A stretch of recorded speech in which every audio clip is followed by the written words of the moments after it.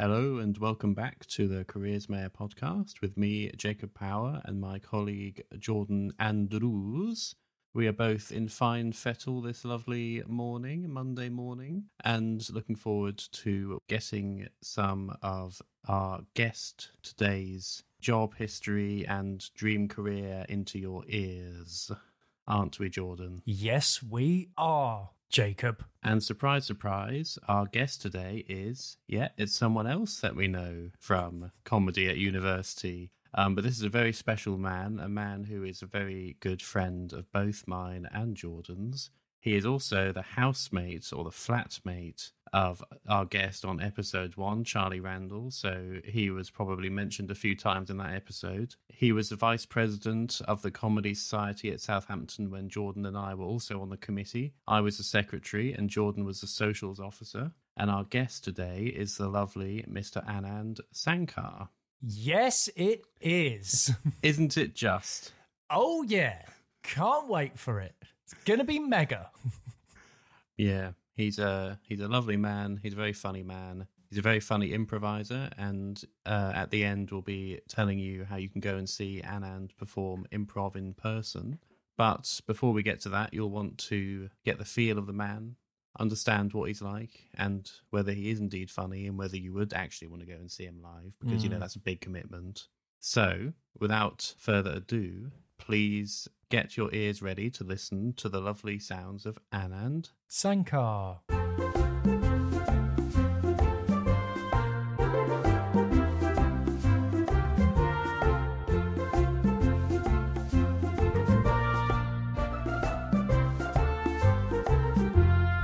Welcome, Anand, to the podcast. Thank you, guys. Thanks for having me. How are you doing? Yeah, not too bad. Not too bad. I mean, I'm excited. I'm excited for this. I'm excited too. How excited are you? On a scale of 1 to 10? Yeah, so if 10 is you've just had a baby and the baby is like... Has superpowers. Fires money out of its eyes, Okay. can make you immortal, and then 0 is, not excited at all. Yeah. Where are you in that? I'll go with a solid. I actually have to go with 5 because 10 is insane. Like a mortal baby with free money. That is, it's too much. So I think 5. 5 is respectable in that scale. So we're less exciting than your magical son. Is what you're saying, which is awful because you've known us longer, Anand. So, Are you've given us are either of you magic? That is the question. Well, I'm Ginger. Oh, do you have special? Yeah, they have special powers, don't they? When you rub their head and yeah, we burn really easily, which is magic in itself. But we want to take it back to the start to begin with, and let's talk about the very beginning. What did you want to be when you grew up? When you were a little kid. I suppose to be the first place to start. I think when I was a little kid, the idea of being, it is quite cliche being of an Asian background, but I was very excited by the idea of being a doctor. That very appealed to me as a young kid. I really wanted to be a doctor, which is funny. Yeah, and then I realised I don't like people, so. So what was it about wanting to be a doctor? Was it like stuff you watched on telly? I really like Scrubs, and I really what else? I think I really did enjoy it because I liked biology and things like that, and I did actually like sort of helping people and getting and I was in hospital a fair bit when I was a kid. Well, not like loads, but a bit. Like I had an extended stay once, and that was for a few weeks. And yeah, no, I just was kind of fascinated by it, and it kind of excited me that it was something that was sort of quite fast paced and quite you had to, and the prestigiousness of it kind of appealed to me. You had to do really well at school, and it seemed like a very it was a good goal to have in terms of it's quite a peak level of job in terms of having to get into. You have to be the best, and I think that kind of did appeal to me. And what age was that from? Was that from the first time you start thinking about these things? Or? Yeah, you know what? That was actually for quite a long time, right up until just before university. I sort of didn't when I didn't get like the grades at AS level that would be considered like good enough. I could have just redone it, I guess, redone the year or something like that. But I sort of, after that, I sort of lost a bit of interest as well, because I was like, oh well, I tried quite hard and I didn't do that well. I don't think I can. If I couldn't do this, maybe I wouldn't be able to do it that well. So I sort of like diverted my interest into something else. But yeah, that's from like quite a young age, I'd say. So it started off at like maybe primary school, secondary school, and then carried right all the way up until sixth form, where and then after that it was like and after that it wasn't anything else really. So I feel like that's quite rare, because I don't know about you two, but I think I went through sort of a childish phase when I was younger of wanting to be a policeman or a soldier or something like that, and then it changed as I got older, and it kept changing throughout school. But I don't know about you, Jacob, but I've not really met people who sort of knew from quite young, oh, I want to do this, and then just stuck with it throughout school. Yeah, you know. I think mine as well was like the sort of, as well, the positive sort of reaction I got from my parents for wanting to do that as well. That was quite fun as well. You were almost like, oh, this is good. If I keep saying this is great.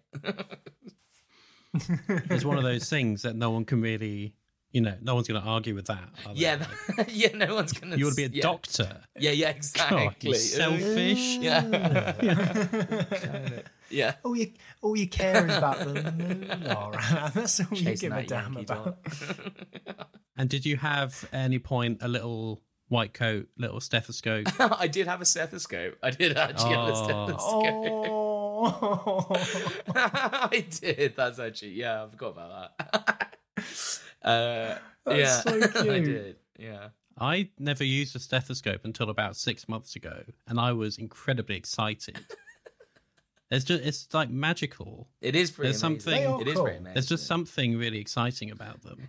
It's also amazing at how like kind of basic it is. It's quite a basic bit of tech, really. Like when you look at it, there's nothing like But yeah, it is cool. So when, obviously, Anand, you being a doctor, when were they made? When were doctors invented? No, when were stethoscopes invented? I don't know, actually. That's a good question. Maybe Victorian? 2007? Yeah. I think it was just before the financial crisis. Yeah. Well, that was what it was about. What caused the financial crisis. Yeah. They invented them and no one knew what to do. Yeah, because everyone wanted to buy them, and then they got loans to buy them, even though they couldn't really afford to pay back the loans to buy those huge amount of stethoscopes. I think that was... It made a stethoscope bubble. Yeah, exactly, and then it collapsed, remember? That was what it was all about. And then the banks foreclosed on people's stethoscopes. Exactly. They came... People couldn't make their stethoscope payments, and then... Yeah. Well, there was that film, wasn't there, with Christian Bale called The Big Stethoscope. But watch the film, Jordan. Watch the film, and you'll find it. You'll find out everything you need to know, really. The Big Stethoscope. So, oh man. So, is there any doctors or is there any medicine in your family? My uncle. Like your parents my or anyone uncle like that? is a GP in Australia. I think that's it, really. I think the rest are like engineers and lawyers and one doctor. So they're all pretty kind of straight ahead professions, aren't they? There's no kind of nothing too unusual. Yeah, that was kind of I think that is the Asian thing. It is that. It is a real you have to be a profession, like as in it has to be like that. It's quite. That's interesting. Quite strict. Yeah, I think part of it comes with the fact that the idea, like a lot of cultures like that, and it's the same with like Jewish families or Chinese families or Nigerian families as well, especially. The idea of doctor, engineer, lawyer is I think part of it comes from the fact that it's like one of the things that you just can't discriminate against, like for people, like as in if that's a job, you're never gonna go oh, you can't come in. We need lawyers, we need engineers, you need doctors. It's about creating that need of so I think that was part of it. I think that, but also it's because education is quite a important thing in the culture. But I think that's something to do with it. Again, this is just a theory. I don't know. And did you feel when you wanted to be a doctor, was it just like nothing but encouragement from your parents? For that, and then it sort of just and then I think what was it? When and so then I also really liked, but then growing up, I think I was about maybe when I started secondary school and stuff. That's when I sort of started to really enjoy like acting and things like that. I started to get into that, and but that never even like occurred to me as an idea of like career wise or anything like that. But that was something that I quite enjoyed, and that was interesting because it was almost like the first thing that I felt like was all mine as well. Like whereas everything else, like the dog and stuff, was like it's almost like a shared passion, and it wasn't like I was actually pushed to be a doctor. Really, in my, I think they were just happy that I said it first, and then it was like one of those things that like becomes like a. But yeah, it's interesting actually. I took a gap year after sixth form, and that's All right. And what did you do on that? What did you? I did the class. I mean, I worked in a coffee shop and also taught swimming for a bit, for like about half the year, and then I went traveling for a bit. So okay. I saved up. I basically used part of the year to work and save up money to go traveling in the sort of like the following year, if that makes sense. So September and then yeah. Did you break even? I did all right. Yeah. I think I made enough money to go and sort it all out, and then like have a little bit left. I had a bit of savings as well because I've been working since I was like about 16, I think 15, 16. That's when I got my first job. So yeah, by the time I was like 18, 19, it was fine. Yeah. Tell us all about your job working in the coffee shop. Yeah, so I worked at Costa Coffee. I was a barista. Not a barista maestro. No, never went for the course. So okay, there are different. You can go for the become a barista, and then if you want to be a barista maestro, you have to go and do a course in like Peterborough or something. Where they'll judge you on your latte art or your flat white art. So barista maestro, that's like a general. That's baristas. Yeah. What's like a lieutenant? Yeah, I guess I think it's more. It's lower. I think it's more barista maestro as a sergeant and barista as a private. I think it's like okay. Because you're immediately a barista. You get enlisted in Costa Coffee. And you did your 4 tours. You did. Nothing was the same, mate. I still see milk every time I close my eyes. Oh god, the mockers! I still hear their screams. So you were a barista, bog standard. Bog standard. So you were authorized to make to kill. No. You were authorized to make only some. Like, what's the difference between a barista maestro? Yeah, I think barista maestro just means that barista maestro means that you can sort of also progress to being like I believe that's when you can be like assistant manager / manager as well. So as in you can do every drink when you're a barista, as in after a while. But if you want to actually become like a barista maestro, you have to go and prove that you can actually do it. Which I was okay at the flat while I could do the art kind of. I never really. I'm not very dexterous, so which is great. Then I wanted to be a doctor and a surgeon, but like I'm not very dexterous, so that would have probably proven. Bet you were shit at operation. I was so shit at operation. So what was the most complicated piece of latte art you ever did? I only ever did the leaf. I once tried to do a swan, and then it just and then I was like, this isn't it. But I did a leaf all the time. Leaf is the. What did the swan end up looking like? The swan looked like. The swan ended up looking like a leaf. Yeah, I was going to say leaf. Yeah. Yeah, because the wing, I imagine the wings. Swan looked like a leaf with a beak. Yeah. Could be misconstrued for it was a leaf with a beak. Yeah. Right? Is that what you want? Is that what you want? No, it was a hard job. I remember like working in a coffee shop is difficult. Like when there's rushes, Christmas was awful. It's so hot. You're on your feet. You're like by the steamer. It's like, you come back and you stink of coffee. Like it's just like it's imbued in every pore, and you're like sweating because it's just like so hot. And there used to be like 2 twins I worked with who were great. I've already forgotten their name. I think one was called Terry, but like there were 2 twins, like 2 16-year-olds, and they were like the funniest, maybe like some of the funniest people I've ever met. I really enjoyed their company. So it was just us three. Us three were quite like a little trio. Like we just mess around and stuff, and I enjoyed that. Yeah, so I enjoyed that part of it. I like that. And my boss, who still works, I think, at the Costa and Fee, she was amazing. She's probably the most amazing person in terms of the most amazing worker I've ever met. Like someone who's she was like working up until she was like 8 months pregnant, still like doing, and she was like a machine, like, and she was really nice, and she never really like, she was very nice to me. She was very patient, never really like got angry when I couldn't really do things. She was very just the loveliest. And then when she went on maternity leave, we got a new manager who was just, she had been like our assistant manager, and she became manager, and she was just the worst. She just, and it was just like all. So you showed her a swan. She knocked out your hands. That looks like a leaf. Yeah, she knows that looks like a leaf, and then she said, "You'll never make it." This time. She grabbed me, put my head under the steamer, and then she did some latte art of her beating you up. If you see here, you see the scar, the shape of a swan. Ironically, she could do swans. That's why she was a barista maestro. She branded you with the cost to leave. But yeah, so she kind of made that job like kind of awful. So at that point I was like, it is one of those things that like, she made it bad because it was just weird. It was a weird thing. She'd do no work, as in as soon as she became things, she would just sit. Whereas my old manager, like I said, had been like constantly on it, like was always there. She'd always just go around the back and just stay and say she was doing admin and stuff, which, it takes 2 minutes. You don't have to do whatever. It was just a bit of a nightmare, I remember. And I was like, but the thing is, like, and that was the problem, is that she went on maternity leave just as I was starting my year off. So it's when I was starting to work there a lot more. So when I was doing only Saturdays, I think I did Saturdays and Sundays, or just Sundays sometimes. That was fine because it was like once a week, whatever. But that was when I was with the nice manager. And then as soon as it sort of coincided almost like badly, but I was like, oh well, I still need this job. I need the money, but I should have maybe applied for another job. But then I was also teaching swimming, which is my favorite job I've ever done. That's like the best job I've ever had. Why is that? So how'd you? I used to do. So when I was younger, I was like competitive swimming. I used to do like about 3 or 4 times a week.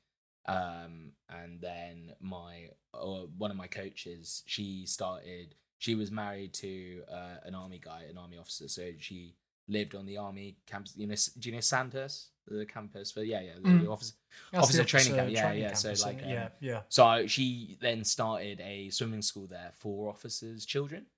And so then she'd hired, and then I had to go and do a week course on teaching swimming, which I loved as well. That was great as well. I loved doing that. The person teaching it she was this like brutal South African woman who I just found so funny. Like she was so cutting and like just so, those people who are like very like, she was so straightforward and so like direct that some people wouldn't have liked that. She definitely would have rubbed some people the wrong way, but I quite liked her. I quite liked the sort of like abrasiveness. She just, because she knew what she was doing as well. So she taught, so she did that week-long course, and I got the qualification, which is like a level 1 swimming qualification, which I kind of wish I kind of carried on and kind of did the level 2 and stuff like that. Anyway, so that meant I could sort of assist people and teach lessons. And so then, I got hired by my old swimming coach to teach swimming lessons, which was amazing. I really loved that. And I was teaching like kids like of like 5 years old to like 8 years old, or 5 to 9 or something like that, where I'd take them from like, and take them through the different things to like learn how to swim, which was amazing. Yeah, I loved that job. I wish you taught me, mate. Are you any good at swimming, Jordan? Can you swim? I'm better now. When I was younger, we never had any need to swim, obviously, living in Croydon. So when we moved down to Poole, they used definitely to do needed a swimming lessons pool in the school. Yeah. yeah. When we started living in a swimming pool, that was after the financial crisis, actually. After the stethoscopes. Dad said it was going to be big, man. He said it was going to work out. When we moved down to Poole and we started doing swimming lessons in school, I remember, I think it was year 5 and year 6 was when we went to a local middle school, and we used their swimming pool, and I was the only one in our class that had to use armbands. Oh, wow. Year 5 or year 6, I think this would have been. So all the other kids could swim quite well. And I remember, I have this memory in my head of them all being at the deep end, doing pencil dives into the pool. And I was at the shallow end with the armbands, and one of the instructors was like having to like the hips, hold the hips and like teach me the technique of how to swim. Yeah. And then it was only actually when I went to, I think I was about 15, I think. Went to Woolacombe Bay with my best mate Jack and his family, and his mum was a swimming instructor. Okay, yeah. And the first day we went to the beach, I went out swimming, and then when I came back, she said, "I'm going to teach you how to swim." That was awful. You look like a drowned rat. And then the next day, she spent with me just sort of on the edge of the sea where it was shallow, teaching me like proper techniques of how to swim. And then I just got back from there. That's great. Yeah, that's lovely. Yeah. I think often holidays are actually what we found was when we taught kids was that they'd go away for the summer holidays and they'd go away with their families to like away somewhere and they'd go swimming or there'd be a pool or something. And that's when they'd get so much better because they're like playing with you. You're there with your mate as well. And it's sort of, you want to learn more and you want to have fun rather than like you're going every week to a swimming lesson. And like, so that's what I found really nice as well. And I actually, you got like really nice things from parents when they'd be like, oh, so they were swimming on holiday and we just want to say thank you because they like learned how to swim because of, you know, the lessons and stuff. So yeah, it's nice. It's a good skill. It's a very important skill to have. It's a life skill, really. Yeah. So you went to university and you did biomedical engineering, biomedical sciences. Yeah. And at that point, you were thinking this is another route into being a doctor. Yeah. And then I found comedy, and then I just didn't want to do anything after that. And you found us. That's genuinely, yeah. Well, because I knew. So one of our mutual friends, Robbie, who I knew from school, went to my school. He went to Southampton. Because I took this year out. He'd gone the year before, and he was telling me about like, you know, there's doing this comedy, you know, doing Comedy Society and things like that. So Robbie also was actually in. I think he was in the school. He was in every school play I did as well, Robbie. And then so he was talking about, oh yeah, you know, I'm doing this stuff now with at uni. I'm doing the Comedy Society and things like that, and I really enjoy it. And they've got it's great. It's a great group of people. I said, oh cool. And so I only joined because of him, really, because I was going to see, you know, just want to hang out with my friend a bit more. And then fell in love with that because it was just like it combined everything I really enjoyed, which was like comedy and acting and performing and everything. And I fell in love with that, and I was like, yeah, this is amazing. And seeing everything and getting to that point, I was like, oh, this is everything I'd want, really. Yeah. And for the listeners, Robbie is the composer of the theme tune that you will have heard earlier in this episode. Nice, yeah. Of course. Yeah, he's a brilliant musician as well, Robbie. He is. So you already knew, of course, that you'd already been bitten by the bug. Yeah. The performance, yeah. So what was it about joining the Comedy Society at Southampton that kind of made you feel differently?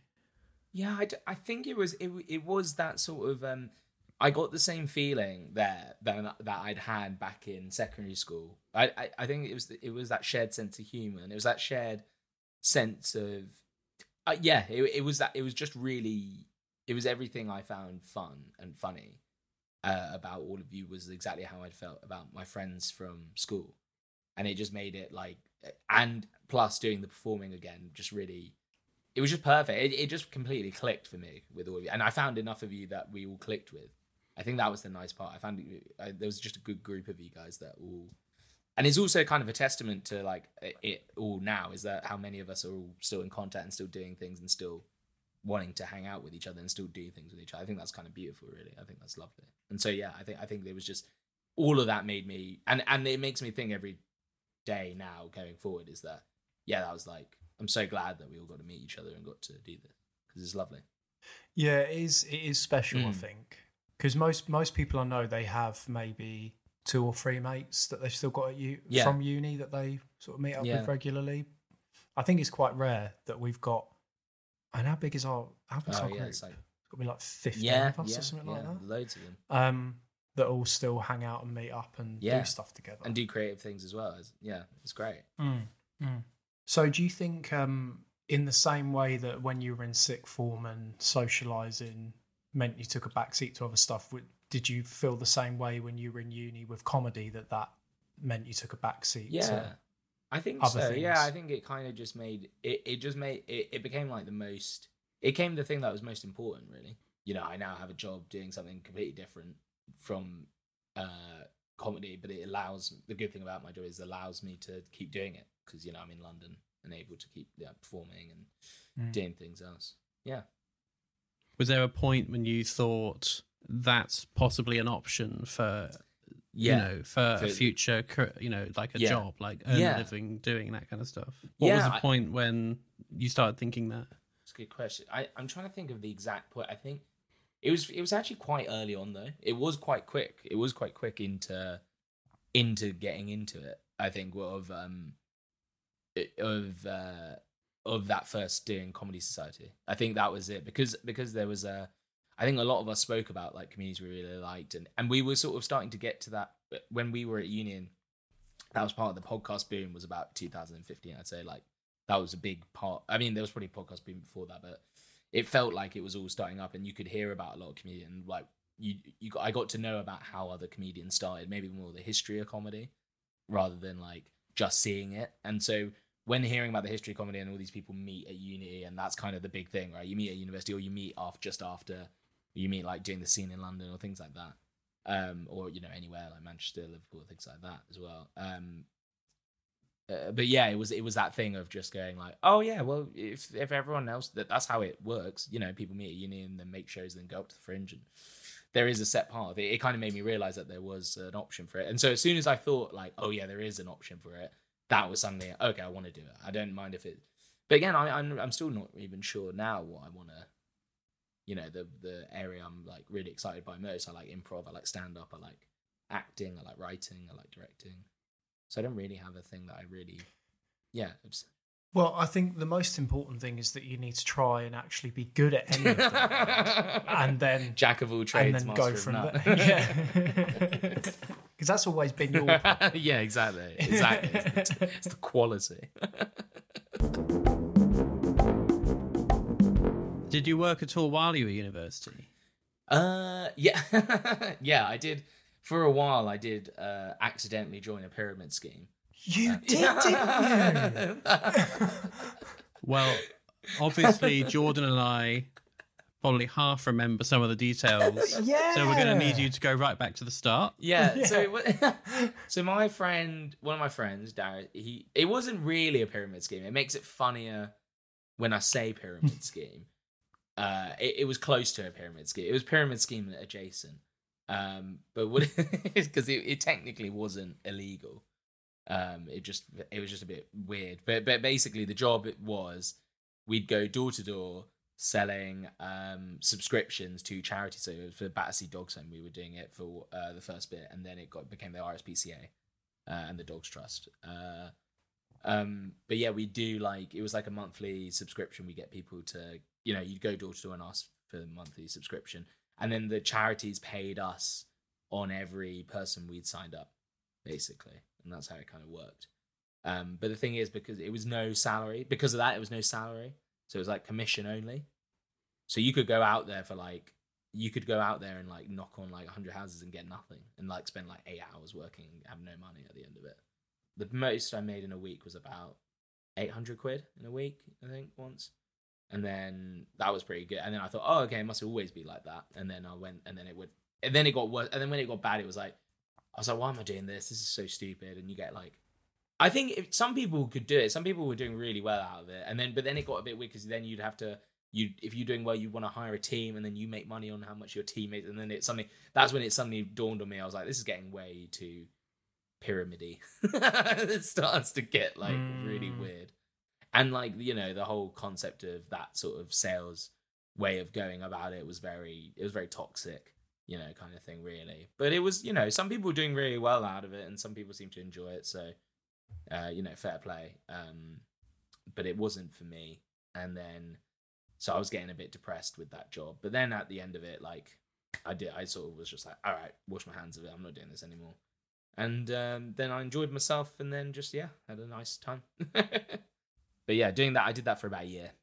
And then after that, in terms of other jobs, and then after that, it was uni was over, and I came back home to Fleet. And then it was this was August, and we'd just gone to the Fringe for a bit. And then I came back from the Fringe, and I was like, right, uni's finished, time to get a job. Started applying for jobs, and I just wasn't getting really anywhere. And I was like, but it wasn't even that long. To be honest, it wasn't even that long. I was at home after the Fringe, even that No, I think I even got this job before the fridge. Basically, my mum was like, right, you're living here, you got to get a job.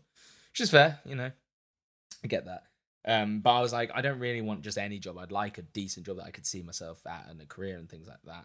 And I just wasn't finding that. So like eventually she was still getting fed up and she was like, right, you got to just get something. And I was like, okay, fine. I'll get a part-time job working anywhere, and I'll use the money also to save up and maybe do the thing I did before I left uni. And it'll be a nice way to sandwich uni is go traveling again, maybe, and like I was thinking of maybe going to India and doing like a proper trip and like properly like, going back to the roots and like, like really like, do like a full real encompassing trip and sort of, finding yourself. Finding myself, exactly. Yeah. The classic place to go. So I was like, okay, cool. I'll do that. I'll save up. Anyway, so I go and I sort of go to, I'm from a place called Fleet, and so like the big town that's near us is Basingstoke, which people probably will know. Basingstoke's, and it's horrible. I hate Basingstoke more than anything. But I went there, because there was a big shopping centre there. And I was like, okay, I'm going to get jobs there and, just anything. And I can get the train to Basingstoke, so it's quite easy to get there. Go around, hand my CV, and then I end up handing my CV into a place called Menkind. No, I don't know if anyone knows. Oh, it's the Menkind era of my life is anyway. So Menkind. So what is Menkind? Yeah. Yes. For anyone who doesn't know, Menkind is the worst store in the world. No, it's a place for like 30-year-old neckbeards to like buy things. Like it's people who are in the arrested stage of development. I think it's supposed to be gifts for men, but really not any man so or want to know. So it's like that. For example, the thing I always bring up is they sold Spyro the Dragon incense burners, which always just made me laugh. Or Crash Bandicoot. Yeah, Spyro the Dragon incense burners, real product, or Crash Bandicoot hip flasks. That's the kind of shit. It was just real tat, and it was all plastic, and it's all going to end up in like some whale. But it was just, it was just awful. It's just an awful. It's just horrible. You do, and anyway. So I mean, obviously, you now know that I did end up working there, but I handed in my CV, I got the job, and I went for a part-time job, so I could still apply for maybe better jobs, like, but a bit more career focused. But then also maybe just a part-time job will be enough to like save up enough money to go traveling. Anyway, I ended up working there for a bit, and 2 weeks into working there, I get and because this isn't a testament to me being good at my job. It's more a testament to everyone else who worked there being completely useless. Is that within 2 weeks of working there, I was promoted from part-time sales assistant to full-time assistant manager. So now I'm the assistant manager of a failing toy store that I don't want to be at. And it just and then I'm just working, and then like really like intensely working, and I just like I hate it. I absolutely hate it. Every day I come out now, I can look back on it and the job's funny because it's just like it's you're there sitting there playing with drones, or playing on that car that goes up a wall, and it's like everyone sort of comes up to you in the public and goes, "Oh, I bet you love your job," and you're like, but then it's like, and it's just hell. It's just hell working there, and all the people who work there were just so weird and like, and just like, oh, it was just, and then our the reason that this job stopped for a while was because of COVID. So I was there and I wanted to go traveling. Obviously, the aim was to go traveling in March 2020 or April 2020, and then that little thing happened that just shut everything down. So yeah, but then it was good because I actually got furloughed from a job I hated. And because of the way the furlough worked, 80% of my salary, I got more money than because I didn't have to travel in. So yeah, I enjoyed the first furlough for a bit because I got to just I just ended up playing Call of Duty, Warzone for a long time. You were. I think we were both big into our Warzone at that time. Yeah, I was getting really into Warzone. Yeah, reliving your days working for Costa, being out on tour. Because they did that, didn't they? They did Call of Duty Costa Edition. Costa Edition, yeah. Can you make a frappe in in the Helmand province. With artillery being fired at you. Yeah, while I'm being shelled on, can you make a leaf? Yeah, no, it was so yeah, that job was pretty hell. It's funny looking back on it now, like I do find it funny as a job, but like at the time I was like it just really grinded me down. I think mainly I would have been fine if I could have just stayed as a part-time sales assistant.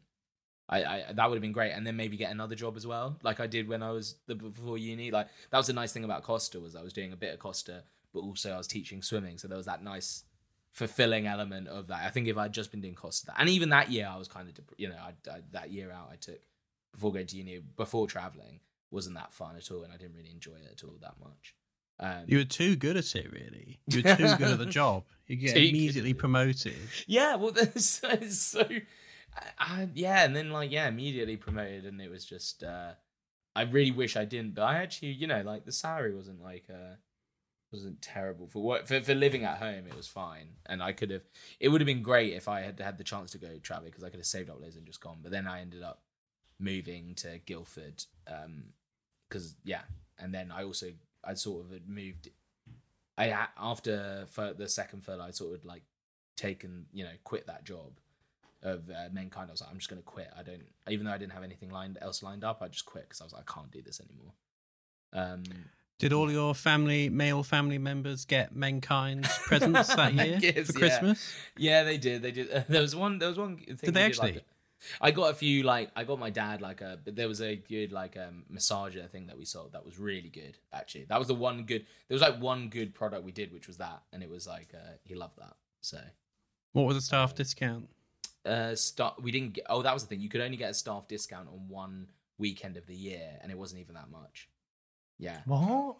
Yeah, I know. It was the week. That's ridiculous. I know. And it was one of the. It was such a poor job in terms of everything. The pay was terrible for a sales assistant. The reason the pay wasn't too bad for me is because I was assistant manager. But any other assistant manager at any other store would be getting way more money. I was like, yeah, it was good for me because I was kind of also at that point I'd started to get I was starting to do only the bare minimum, so I was kind of doing almost a sales assistant job, as it makes sense, but for that I was being I just started getting really disillusioned with everything, and I didn't like the people who worked there. Oh, there was one guy who worked there, was so weird. He would it was the most weird conversation I had with him, where he'd go he was still hung up on his ex-girlfriend, who he'd broken up with maybe a year and a bit ago, which I can kind of get, but he would mention her all the time, and it was kind of weird. And it was and by ex-girlfriend, it was his ex-girlfriend from school.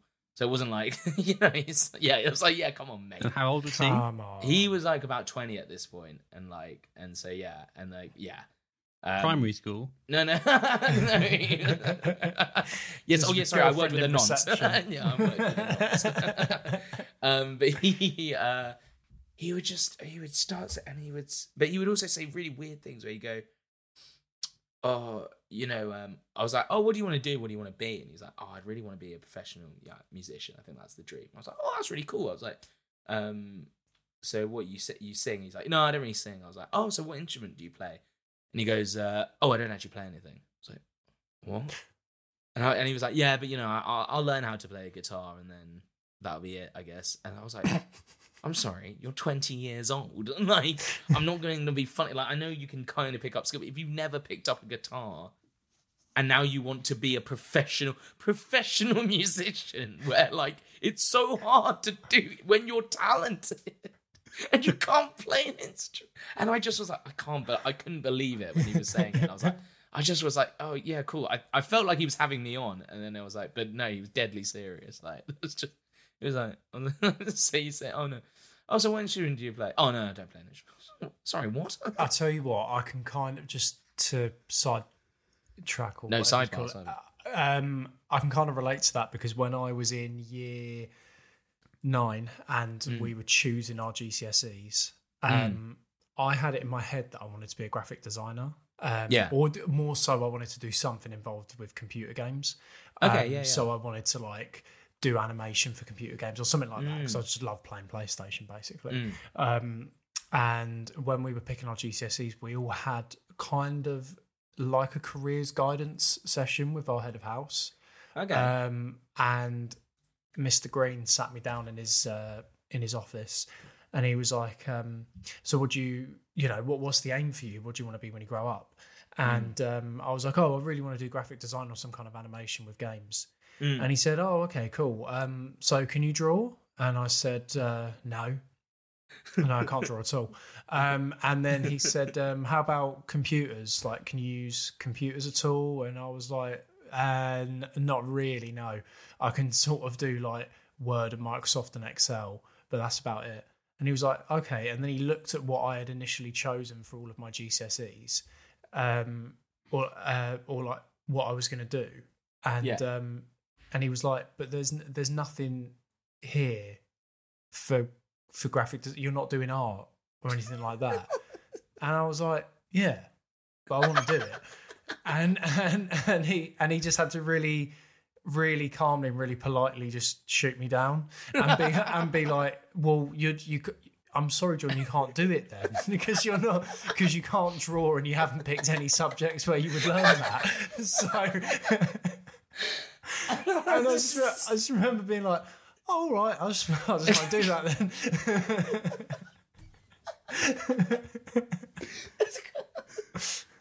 The end of the greatest story ever told. Yeah. No, that is, yeah. But it is. Sorry, I'm just imagining you just in that room. But it's good that you were just like, "Oh, okay, cool." You weren't like that, like. You weren't like, were you that crushed by that or not really? No, because it was just for me. It was like, oh, that's cool. That'd be a cool thing to do. Yeah. Because I just like playing video games. Because I was like, oh, sure. I just think video games are really cool, so I'll just do something with that. And then Yeah, when yeah, Mr. Green was like, "Oh, but you're a fucking idiot," I was like, "Oh right. yeah, sorry, I forgot about that." Yeah, right. Sorry, that hadn't slipped my mind because I'm an idiot. I'll do better. I'll do better. So you were furloughed. Yes. And then you resigned from Mankind. Yes. Because you were just too jaded by it.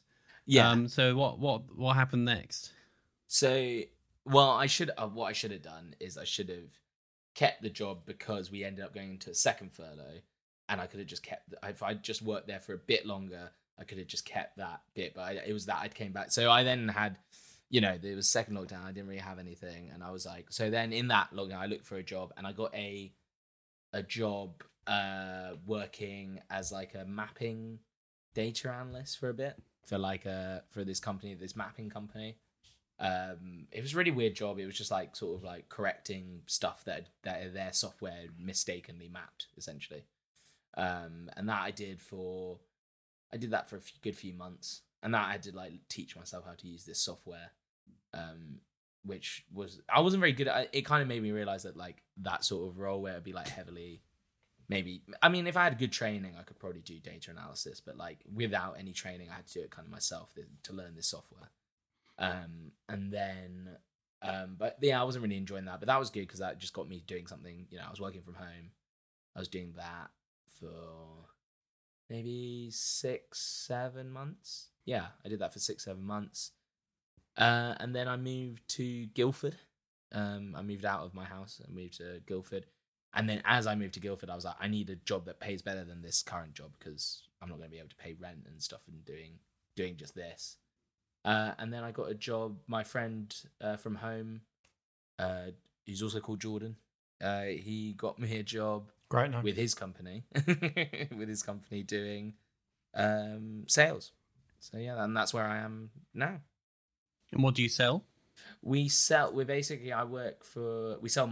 services. So we kind of, as well as our own software. So we have a digital marketing platform essentially that helps like agencies who run ads consolidate all their data in one place, and then we also partner with Microsoft and offer their services as well. So when would a company come to you and say what would they we kind be of after? approach, it's mainly because my job is mainly approaching new clients. So we'll do events. That's what the event. So like we do events and we sponsor events, a lot of events to get our name out there. But yeah, I'll approach like people. Like I'll get a list of contacts that I need to call or email, and I'll go, "Oh yeah, do you want to join our Microsoft program? We'll give you our software, and This will help you with like, you know, putting all your data in one place, and we can also help you with our Microsoft stuff as well. So we give, you know, Microsoft services and platform. I can't really say too much else because it's like what we offer is kind of under NDA it's only for digital marketing companies. But yeah. But I'm gonna reveal it to the world right now. It's Word, PowerPoint, and Excel. Yeah. No, don't forget about OneNote, mate. Don't forget about OneNote. I'm sorry. Everyone forgets about I'm OneNote. sorry if you're going to get the sack, mate. But the world needed to know. So, does your job involve? Is that like cold calling then? Yeah, there's a bit of cold calling, emailing, LinkedIn, kind of like multi-channel. And how do you find that? And events and stuff. Yeah, I don't mind it. Like, I'm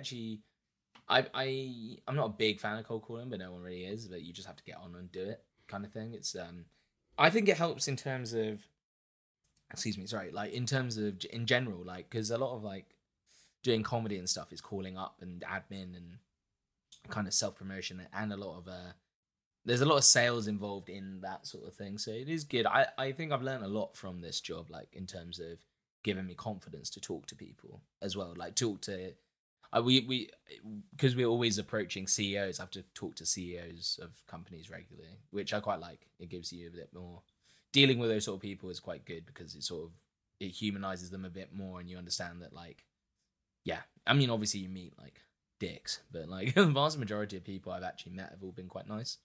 So, you know, I've actually had quite a nice is not a bad space in terms of people. They're usually digital marketing agencies are all right. Sometimes they can be a bit irritating and they think what they do is the most important thing in the world, but on the whole, I think they're actually quite generally down to earth people, and the people who work in marketing are usually quite fun. What's your kind of work-life balance like in that job? It's pretty good. Like I because of doing comedy though, it does feel like and acting and things like that. It has made it's quite full on. Like as in I'm every day. You know, I'll finish work, and then if I got a gig, in the evening. So then I'm knackered for the next day. And if I'm going into the office, it can be a bit of a struggle. So I quite like the fact I'm hybrid. That really helps. And my weekends are pretty full on usually for doing creative stuff. So it means that I don't really get that much rest on my weekends. And I think I should start booking in time more to actually rest, you know, and actually booking in time for doing nothing. But then also, that's funny because I say that, and then I did nothing yesterday, and for a lot of today I've been just by myself in the house kind of, and then and actually I got quite bored quite quickly. So I both want that sort of slow doing nothing thing, but then I also get really bored of it very quickly. I think maybe it is about having people. So I think sometimes it can be nice to be bored with other people. That can be all right, but when you're bored and by yourself, sometimes it can be a bit like, oh, okay, actually, I do want to maybe fill my day with things and stuff with things, because actually just doing nothing kind of does annoy me. Yeah, I mean, you can do things like meet up with a friend and have a long lunch. Like, yeah, that's a real pleasure in life, I think. You're doing nothing, but you're doing something. It's a good thing. Yeah, I think I should do something like that, really. Yeah, because today has been, although to be fair, I'm going out and seeing some friends this evening, which is quite nice, you know, like some school friends. So yeah, looking forward to that. Good. I didn't know you were still at school. Yeah. I didn't know you still had friends.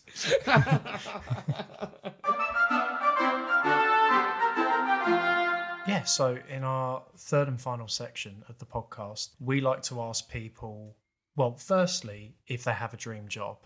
Mm-hmm. You know, just very quickly, if you do have a dream job, what is your dream job? I've actually got a couple. So like one of them would be comedy, but like the other one that's always been there, that sort of started maybe when I was at uni, would be like I'd love to have my own pizza restaurant and like or a pizza like pop up. Really? Like that. Yeah, genuinely okay. got really into making pizzas, and like at uni as well, I used to make them a lot, and like from scratch. From scratch. Yeah. I like making the dough, that. and like I got really into it, and I really like the sort of process of it, and I love the fact that like people who are like really into it get really into it, and it's like a real obsession, and like the best pizza makers in the world. It's like quite a prestigious thing. It's one of the few, like it's one of the things that people really, because it's quite simple in its base, that when you make it good, it's amazing. To make something great, and when it's simple, I love that sort of part of cooking. So you wanna own. So firstly, is it your own restaurant that you want to own? Yeah, I'd like to own my own. Yeah, either restaurant or a restaurant. Yeah, So either a restaurant or a restaurant, or like or like a pop up. You know, like a or a pop-up restaurant, like a food truck kind of thing. Yeah. a food truck. Okay. But probably if it's your dream, it would be a full restaurant. Yeah. And I guess it would be a restaurant with a stage. Yeah. You know, like where you can put comedy on, because like I feel like I've only seen them in films, but those clubs where there's a stage, but then it's surrounded by tables and people sit. Yeah. Is that would that that kind would of place sick, be? Actually. That would be quite cool. Actually, I would like that because I also really love live music, so it would be sick to have like bands and stuff. Okay. And what kind of live music would you like? What kind of paint a picture? What kind of vibe do you want in the restaurant? Well, you know what's actually in London. There's one of the first ever Pizza Express is actually which is in London, is a Pizza Express jazz bar. So it's like, and that's like yeah. So that kind of like, to be honest, that sort of vibe would be great. I'd love that sort of thing of like somewhere that you could pizza and like maybe jazz. But I also like funk and soul music. So yeah, it'd be cool to have like a cool live band. And also, do you know Olivia Dean? Saw her recently. She's brilliant. Her kind of music would be amazing. Who's she? She's kind of like, I'm trying to think of how to describe her. She's just brilliant. But she has like so her band, which she played with, has got like the horn section. So you've got trombone, trumpet, saxophone, and then a pianist. Oh, I feel like you've shown me her before. I might have shown her you. Yeah. She's really great. And so yeah, like that sort of music would be sick. Can I ask you something, Anand? Yes. Do you love her? I think I do. I saw her perform at Somerset House and I was like, I think I'm in love with you. That was just before I went to Paris. So if you're listening, Olivia Dean. which she definitely is. So how about this, right? So you've got your dream restaurant, you've got the stage, you've got the tables and chairs. Now, what if we said to you, Olivia Dean can perform at your restaurant? Yeah. But she will never love you. That's fine. That's fine. And she's so flirty. She's ever so flirty. And there's a whole, everyone else who works at the restaurant, like there's a big, they won't, they will, maybe they won't. But Olivia knows what she's doing. Olivia knows. Yeah, she knows what's up. She knows that she's just having fun. She's just flirting. Or maybe worse is that you don't know, and it's almost like she just can't see you. Like it's almost like she doesn't know you're there, even though she works for you. Wait, so we don't even have a conversation. So she kind of like, if you speak to her, like you go up to her and speak to her, it's kind of like she goes, oh, okay, like you kind of snap her attention out of whatever she was already doing. Okay. And as soon as you finish speaking, you're gone. Straight away, she's just. Yeah, it's kind of like it always, like if anyone else comes up and speaks to her, it's like part of the same rhythm she's already in.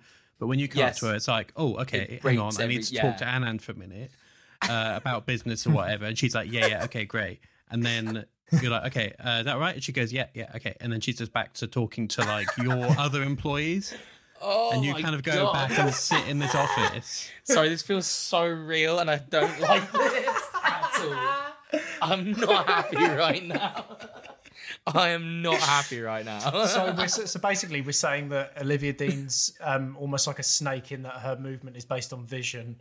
And if you get... her vision, is based on movement. And if you get too close and sort of move around in her face, then she's like, Anand. Wait. And then so she does outside. Yeah. And I go back to the office, and then what? I cry. Is this what happens? Is this rush? We're not going to tell you how to live your life, Anna, and that's up to you. I mean, I just hope that you could come to terms with it, because hopefully... I'm confused as to what the question is. So is the question like, would I still have this? I mean, let's say in this situation that we have the power to give you this restaurant come comedy club come music venue, but but this is kind of like part of this is the catch really for, we're not just going to give it to you, because if we just say, yeah, you can have it, then that's the end of the episode. We've got to make it, we've got to make you work for it a bit. Sure. Okay. So are you imagine you have this place. Okay. Do you imagine it having lots of kind of back rooms and things? Like, do you live there? Is there like a little apartment or something? Or do you, at the end of the night, lock up, go back to your home? Or what are you thinking? I think, I think I live near, but not above. Yeah. In walking distance? Walking distance, yeah. Okay, so possible stipulation is that Yeah. every time you need to commute to work, there's someone who walks in front of you at a really slow pace, and you can't get around them. Sure. And this happens every day to and from work.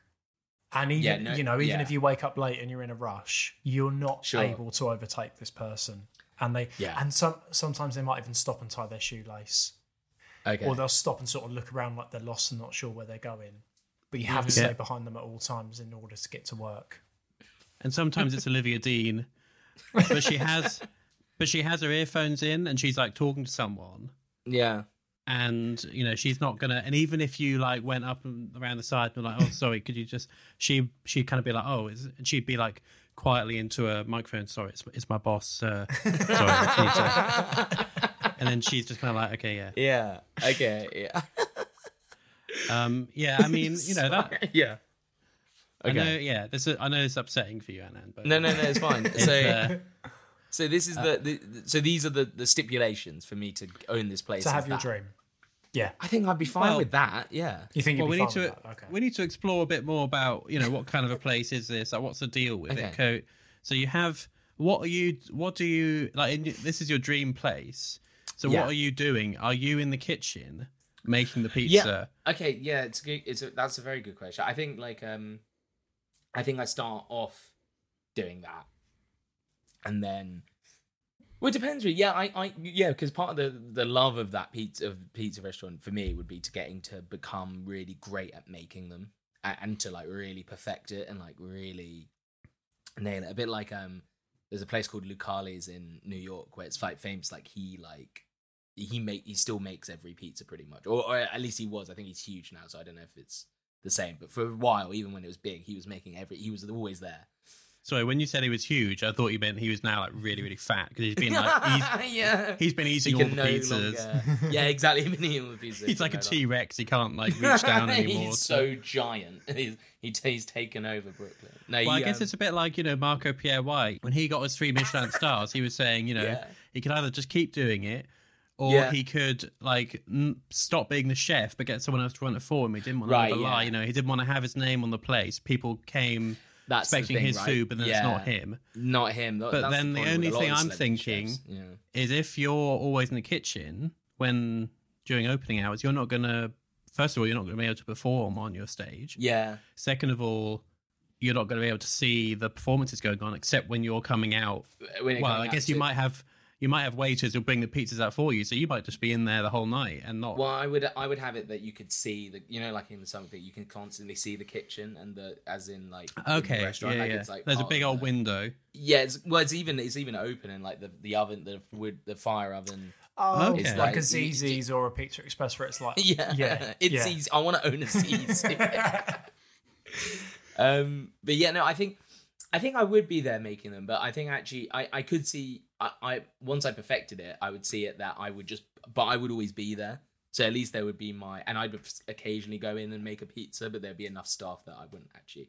After a while, I've like perfected the recipe so much that I've got real like staff who've like worked with me for years who are now like perfect at it. Yeah, I think that. And would you be willing to draw a swan on each pizza with the toppings? Yeah, I would.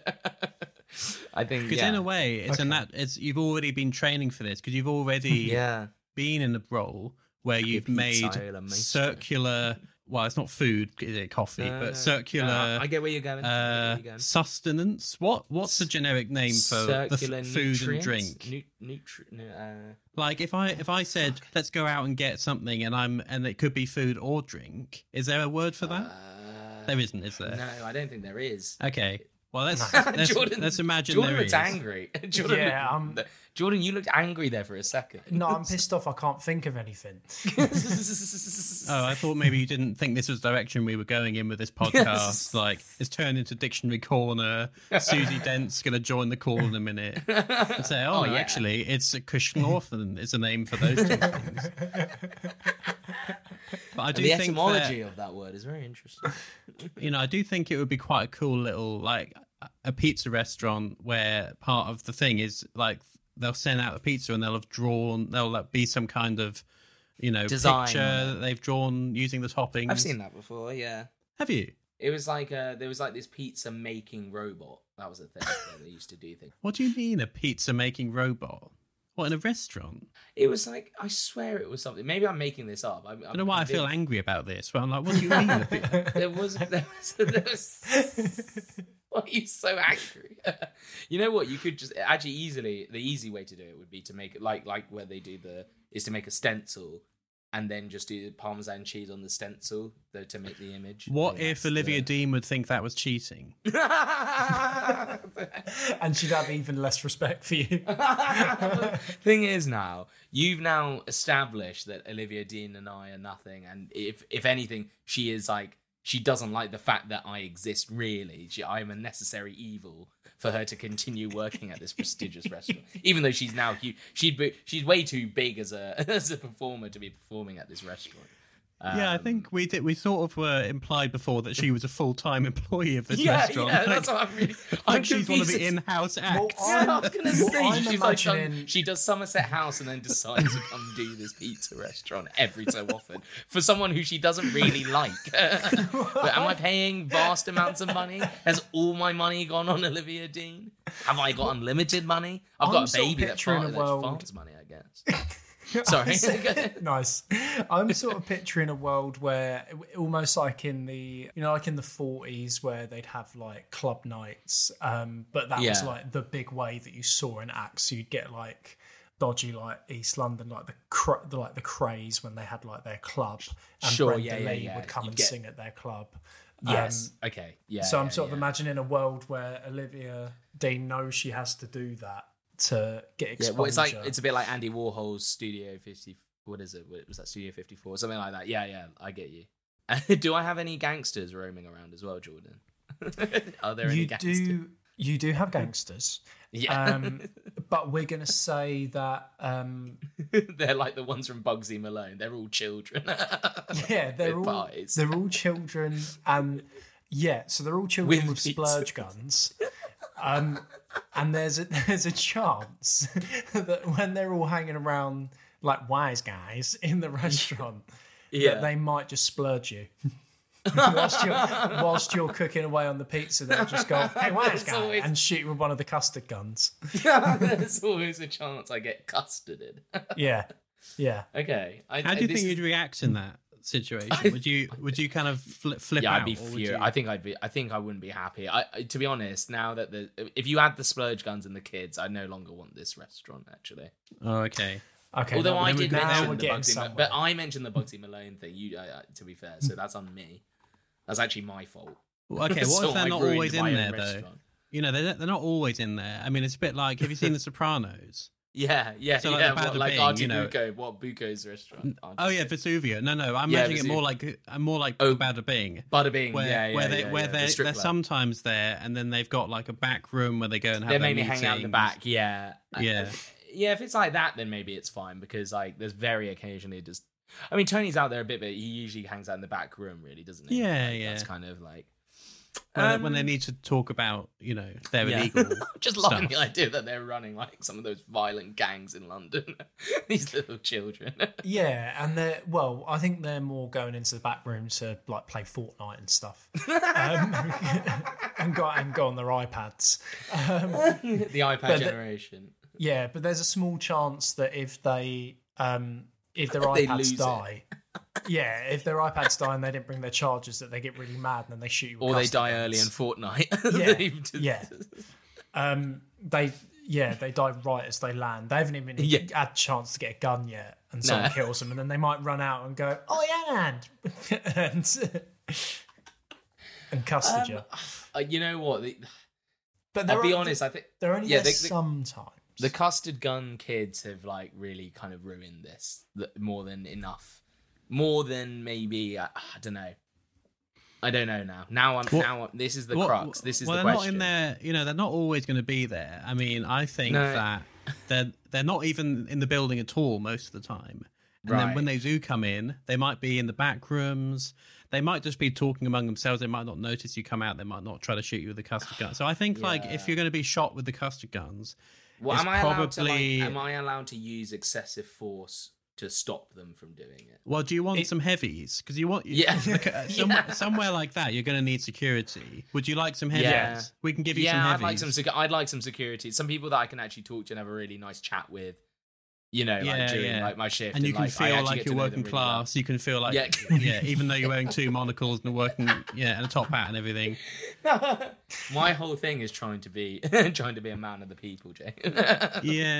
Okay, well, we can give you a couple of heavies. Do you have any real people in mind, like to be these heavies? I don't really, I don't really know any people that I would think would make good bouncers like that. Well, you can't think of any human being who would be a good bouncer. Oh, I mean, I'll tell you what, in the world? Actually, I'll tell you what. I'll tell you who you can have. You can have No Neck Nick. Yeah, I'll take No Neck Nick. I'll take No Neck. As one of the heavies, you can have No Neck Nick. Okay, I'll take No Neck Nick. And thanks, Jordan, because now you're going to have to give the whole backstory of that. I don't want to say too much, but basically No Neck Nick was a bouncer that my dad used to be really good mates with, and they called him, I think I might be getting this wrong, but they called him No Neck Nick because I think he was born with sort of like one vertebrae short in his spine. So he was just, he literally just sort of stood like he had no neck because his spine was sort of too short. And he was apparently he was a lovely bloke, but he had he could be a bit mental sometimes. Yeah, he had a bit of a streak. But I think that's the kind of guy you want around. Yeah, when the kids start showing up with the custard guns, for sure, you can just turn to Nick and go, "Sort them out, Nick." Yeah, I'll take Nick, and I will also take Khabib from the UFC. I will do. Who's that? He is one of the greatest UFC fighters of all time. He's an animal. All right. So you can have Khabib, you can have No Neck Nick. Would you have a problem if Olivia Dean fancied Khabib? Khabib, yeah, well, no, it'd be fine because he's very strictly religious. That he wouldn't. He's very. No, but I mean, just that she's kind of like. Oh, you know what? We've already established that she's not into. I think we established early on that Olivia Dean. At this point, I'm not going to be like pining after Olivia Dean. I'll just be like. Yeah, but I think it'd be easier to cope with if she was kind of like that with everyone. But if she has eyes for someone. No, I think in a way it would actually. I think it's fine. Like the fact that because it's almost like, well, she's definitely. There's just something about me that she finds repulsive. It's not that. I mean, she doesn't have any strong feelings about you, like that's positive or negative. Worse, I guess. Yeah, it's a bit like you're like the air conditioning unit or something. Like you're just sort of there, and you only deal with it when you have to. Like if you think, So, well, in that sense, with that relationship, I think early on that would have made me go, oh, okay, well, she's not interested, so I'm not gonna. I don't even. It's fine. So yeah, if she wanted to love, but it's not even like as a colleague. Like obviously, when you, I don't know why you don't want me to be okay with this. I don't know why you want me to. Drilling down. He just really wants me to try. He wants me to cry. I think or something. What do you want from me, Jacob? I'm saying I'm fine with it. All right, I'm fine with how she is with me. Like, why are we trying to? Why does he keep trying to change to make me go? Anand. We're not going to get anywhere if you keep overreacting like this, are we? So we need you to calm down and start having some constructive conversations with us. Olivia doesn't like 7 o'clock. Olivia doesn't like you. Get over it, okay? I'm fine with Olivia Dean.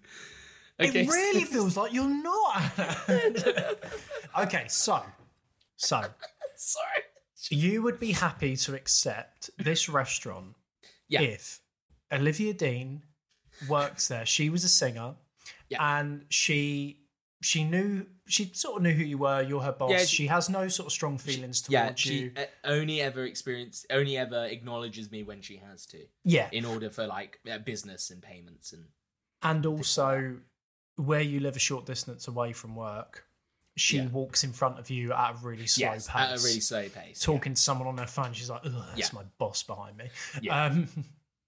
And it's actually every journey. But it's not her every journey, though, is it? It's always someone, but it's sometimes her. Yeah. What are we saying, Joe? Would it make a difference? I think if it's always her, I think that would grind me down a bit.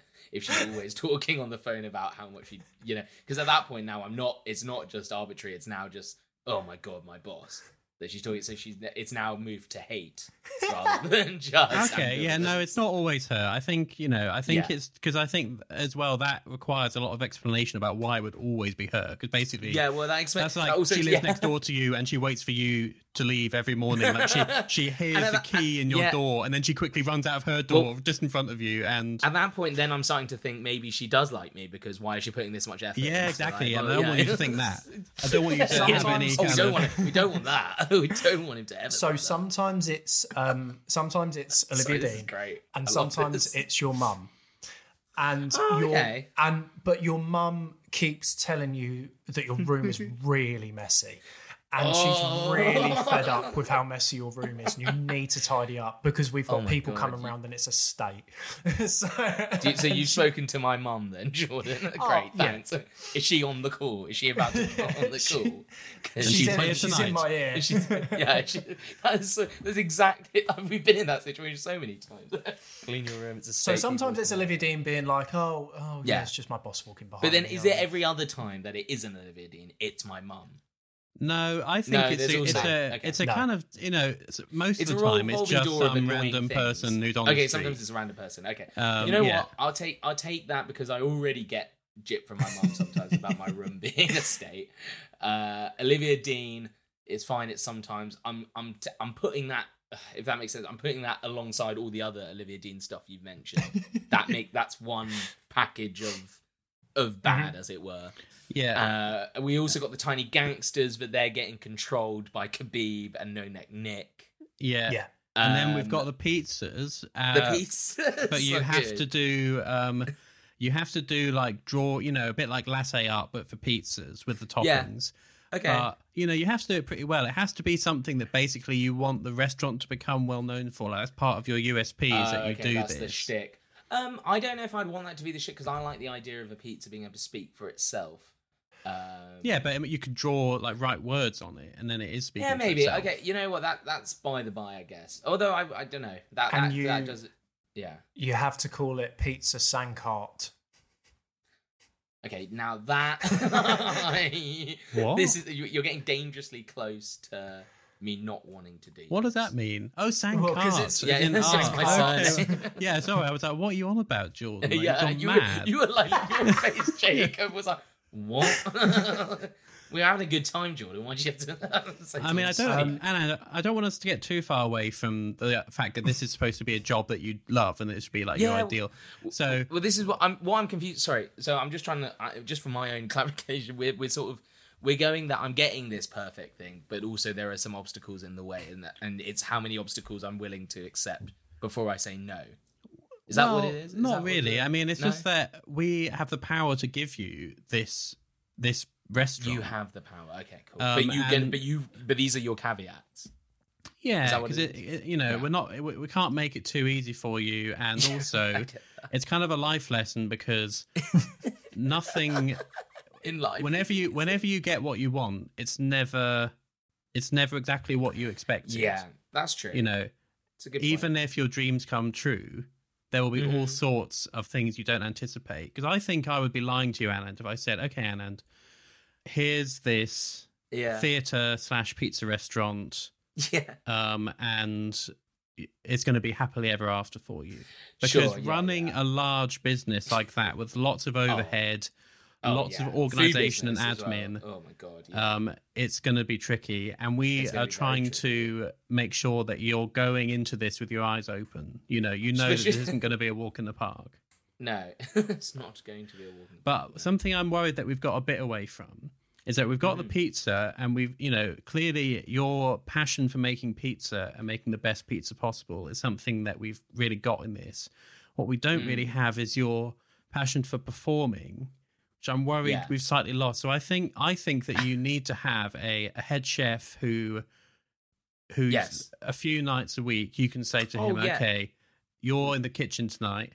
Yeah. I'm doing my type 5 or type 20. Yeah.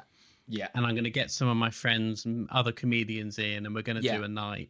And I'm not going to be sweating over the grill. No, not grill. Yeah. What do you make a pizza on? The oven. In the pizza oven. Yeah. Yeah, I'm not going to be sweating over the pizza or beside the pizza oven. Tonight. Yeah. If you're over it, you're in trouble. Yeah, exactly. You're going to fall in down the chimney. Down the chimney. Yeah.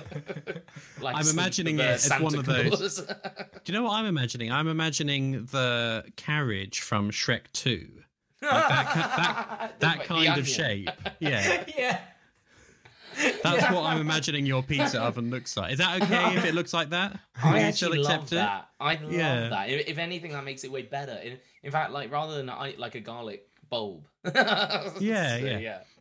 Because I like want to that. make sure that when you say yes to this, which I hope you will, and then we can finish the podcast, Sure. that you're like, yeah, I'm really happy with this, and the downsides. Yeah. That's going to be tricky, but ultimately, I'm going to be living the dream. I'm going to be living the dream. So but yeah, exactly. So I have a time to perform when I want to. I think I like that. The idea that I perform when I want to, and put on nights what I want. Basically, have that as I can put on what I want for nights. So whether it be comedy or music or things like that, I think that's the nice. Yeah. And as is. Where would it be? It's funny. I was just thinking, like, I think Camden. Actually. Okay. Somewhere northwest London. Near a tube station, so nice, easy place to get to. Yeah, relatively near. Kind of where there's the jazz club in Camden is now. I quite like that venue. Is so sick. But yeah, I'd like that sort of place. And do you want it to be somewhere where like the entrance is right out on the street and people will just wander in, or do you want it more like a kind of back alley, like you need to know where the cool gang know where to find it, but the riffraff who are spilling out the clubs can't come in and I think that it's enough that it almost won't matter too much location wise, because I think most of the time it's booked up by people who want to be there and like people who know, because it's so popular. Okay, that would be the one. So I would like it still quite visible. I don't think I need it to be in. And do you like want a speakeasy?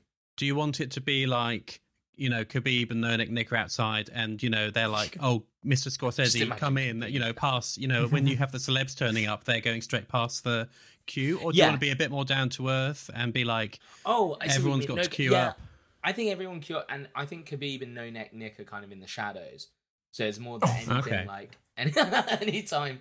It's only when problems arise is where you see them just like strike, like they'll just come out and just like and it's quick. It's like boom, boom, trouble out of the door. No issues, no worries, no, not too much, not too little. Like great, and that's I would love to see Khabib put Martin Scorsese in a rear naked choke if he started kicking off about getting into the restaurant, because he's quite a small man, isn't he? He is a very small man. He does seem like a lovely man, Martin Scorsese. There's just something quite funny about him as well. And he takes out all of his violent side in his films. That's what it does seem like, because he just seems like such a sweet man. So, because otherwise he'd be doing that to just people he's passing in the street, wouldn't he? Probably. There's an evil inside him that he lets out for his films. So I think something like we've covered all staffing, I think, apart from like the waiters and like the ushers, I guess, like the people you have around. Are you okay with them all being former Menkind employees? Oh, no. You know what? No. Really? So let's say we're offering you this whole thing. There was one kid called Luigi that I quite liked, and his name's well, Luigi. That worked for a pizza restaurant. Yeah, I know. It works really well. Okay.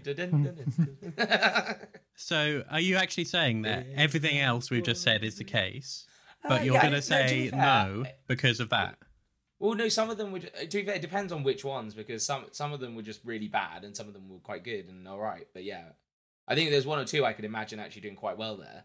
The rest of them, it depends because if you're saying like I have to be, do you know what I mean? Like it depends on what you're saying. If you're saying that I could choose which Menkind employees were there, then yeah, that'd be fine because I had enough there. Yeah, you can interview them, but the only people you can interview are former Menkind. Oh, see, then there's not enough. I don't think there won't be enough people to work there.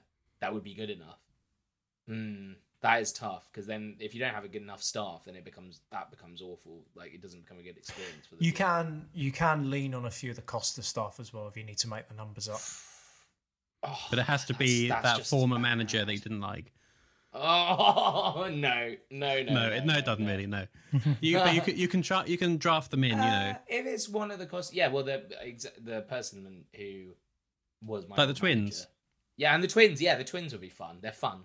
Yeah, you know what? I could do that. I could stretch that. But they be, if they were working for the restaurant? Are they as committed to what their job was when they were working at their respective job, or do they actually really enjoy this place and they like it and they believe in it? Well, I mean, that's up to you, really, Anand. Like you have to create that working. You need to motivate. We're not here to tell you how to motivate your We're staff. not going to run it for you. Yeah. No, I feel like I could actually do a better job at motivating those team members than the other jobs did, and I pay them decently. So yeah, you know what? I could do that because I think a lot of the problems stem from the fact that they were maybe not being paid that well. So if this was, this is your job for like the rest of your life, obviously you're covering off the creative side, you're covering off the pizza side. Yeah. Do you think there's anything else that you might eventually feel like I'm lacking? I kind of wish I was exercising that muscle, which I'm not anymore, or would that be You know what? That sort of place that we're describing would exercise everything I'd actually want to do, and would actually be great for everything that I enjoy doing. So yeah, no, I don't think there'll be anything else. And I'll tell you what, because we're feeling good and generous, we'll chuck a diving pool in the back, mate. just for you. Just for you. Yeah, I guess swimming teaching would be the only thing. Yeah. But it's like... Yeah. Yeah, okay. All right. Yeah, throw in the pool. And what if throw in the pool? What if all the chairs in the place were those chairs that lifeguards sit on? But the tables were normal size? Oh, that's hilarious! Yeah. And okay, really long knives and forks. Yeah, we're getting away from it now. No, I am happy with all of this. Will you shake our hands on that job then? Yes. Let's just do a quick recap. So you're gonna be the owner manager of a pizza restaurant that is also a live entertainment venue. Yes. And it will have lots of back rooms where, any like gangsters or anyone can kind of retire. And you'll have some regular gangsters who come in who are, what are they? What did you say? They're like the Bugsy Malone children. The Bugsy Malone children. Like, and sometimes, like maybe like once a month, once every 2 months, they might spray you a custard when you're going out to tables to deliver the pizza. However, I have... Yeah, sorry. Yeah. You can be in the kitchen whenever you want and cook the pizzas, but you'll have a really competent kind of like a head chef that you can delegate that to when you want to be doing other stuff. On the nights when you're in the kitchen, you're bringing the pizzas out to the tables because it's kind of like open plan. And, you're kind of bring them over and you're talking to the customers, getting to know them. But then you can be on stage some nights. Doing whatever you want, get whatever acts you want on. Now we come on to Olivia Dean. Olivia Dean, your favourite singer in the world, who you love. Will work there. Full time and so I guess she'll be on every night. Yeah, she's on the books. But she kind of won't really, she won't really know you're there. She won't really talk to you. But she knows you're a boss and everything, so she won't be rude to you. But it's more like, and you'll live nearby, and this will be in Camden, near the tube station, and which means you'll live in Camden as well, I guess. I would love that. Yeah, and every day when you walk to work, it's quite a short walk, but there will be people walking slowly in front of you and getting in your way. And sometimes that will be Olivia Dean. Sometimes that will be your mum. Yeah. And she'll tell you that you have to tidy your room. Tidy my room, yeah.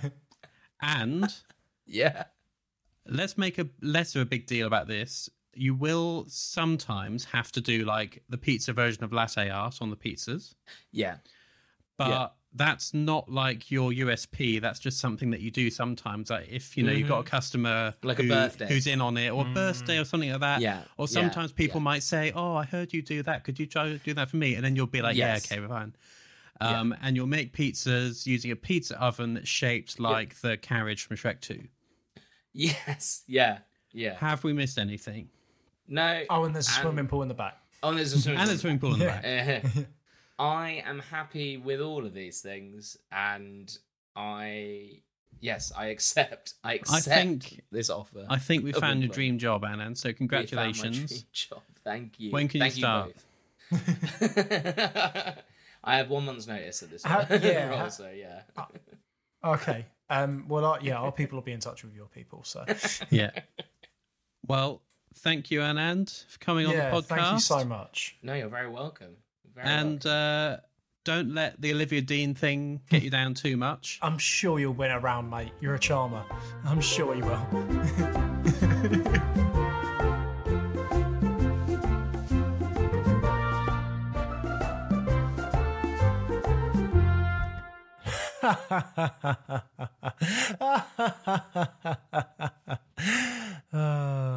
Is that sarcastic laughter, Jordan? No, that is genuine laughter at how bloody brilliant that episode was, Jacob.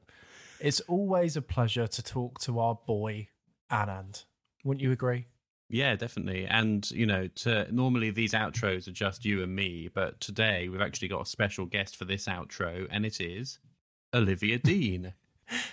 Hi. Hi, Olivia. How are you doing today? Oh, I'll tell you what I don't like Anand very much. Oh, really? I can't stand him. He's my boss. Why do you not like him? I mean, he sounds like quite a nice guy to me from that episode, but he's just horrible. He's a ruthless dictator of the cabaret pizzeria. Oh, what's that, Olivia Dean? Someone's fallen down a well. Oh, lucky. Let's go get him. I got to scram, kids. Okay, I'll wait here with Jordan. If you go and sort that out, that'd be great. Cheers, Olivia. Appreciate it. Yeah. Oh, she's nice, isn't she? She is nice, yeah. Don't know why she is so indifferent to Anand, but, I guess he's not the strongest character in the world, is he? Well, speaking of his characters, if you want to see some of Anand's strongest, finest characters in improv form, then you want to go see him in Winner, the improvised comedy sports biopic.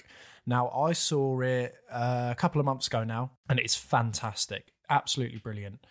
It is on from the 2nd of November to the 7th of December at the Museum of Comedy. If you look it up, Winner Museum of Comedy, you'll find the link for tickets there. Highly, highly recommend it. It's an absolutely brilliant show. And you can go on both remaining dates because it's different every night. It is. And if you didn't like it the night you went, try again the next day. Because you'll probably like it then. It will be different from that night. It will be different every night. And it might be different in 2 different ways that you don't like. But it could also be different in 2 different ways that you do like, or it could be different in a way that you like. So it could be like them both, like one of them, but not the other, or don't like either of them. Yeah. So it's a triple threat. It is much like Anand. He's a triple threat. He can act, sing and dance. And boy, he looks good whilst he's doing it. He does. Bless him. Well, I really, really like Anand's pizza restaurant / venue. We're full of gangsters and Olivia Dean. Yeah. One of the ones that we've had on here that I would quite like myself. Mm-hmm. We've got another episode coming up in 2 weeks, just like clockwork. So that will be on Monday, the 30th of October. So expect something a bit spooky. Ooh. It's just 2 hours of this. So yeah, come back for that. Do follow us on all our social media stuff. If you listen to us and you don't follow us, then please go and do that because it helps. It gives our egos a little boost, and it will make it easier for you to see our stuff when we share it, share our podcast episodes, and share other little bits and pieces that we'll be doing from time to time. Tell your friends, tell your family, tell your pets, tell your boss, tell the postman, tell everyone. This podcast is going to change the world, and we need you. We need you to help us because we're just 2 gorgeous men. And we can't do it all. And on that note, bye.